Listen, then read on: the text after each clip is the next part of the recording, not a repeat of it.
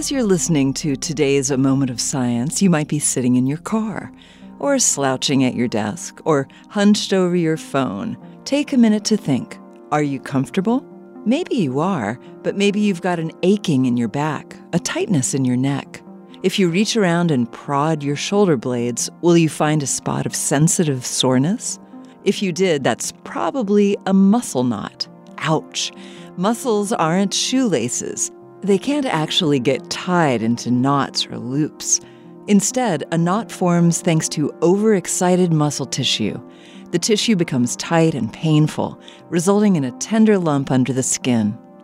Knots tend to come from overuse.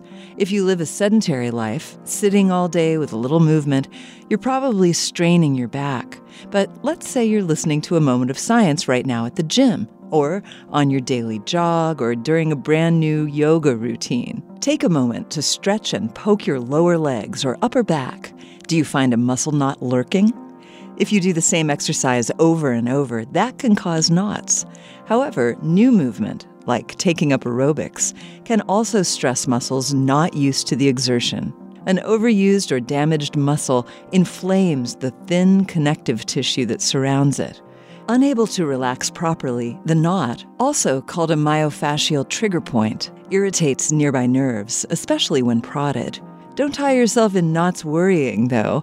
Stay hydrated, get up from your chair periodically to move around, and keep your workout routine varied. These simple steps can help you avoid a knotty problem.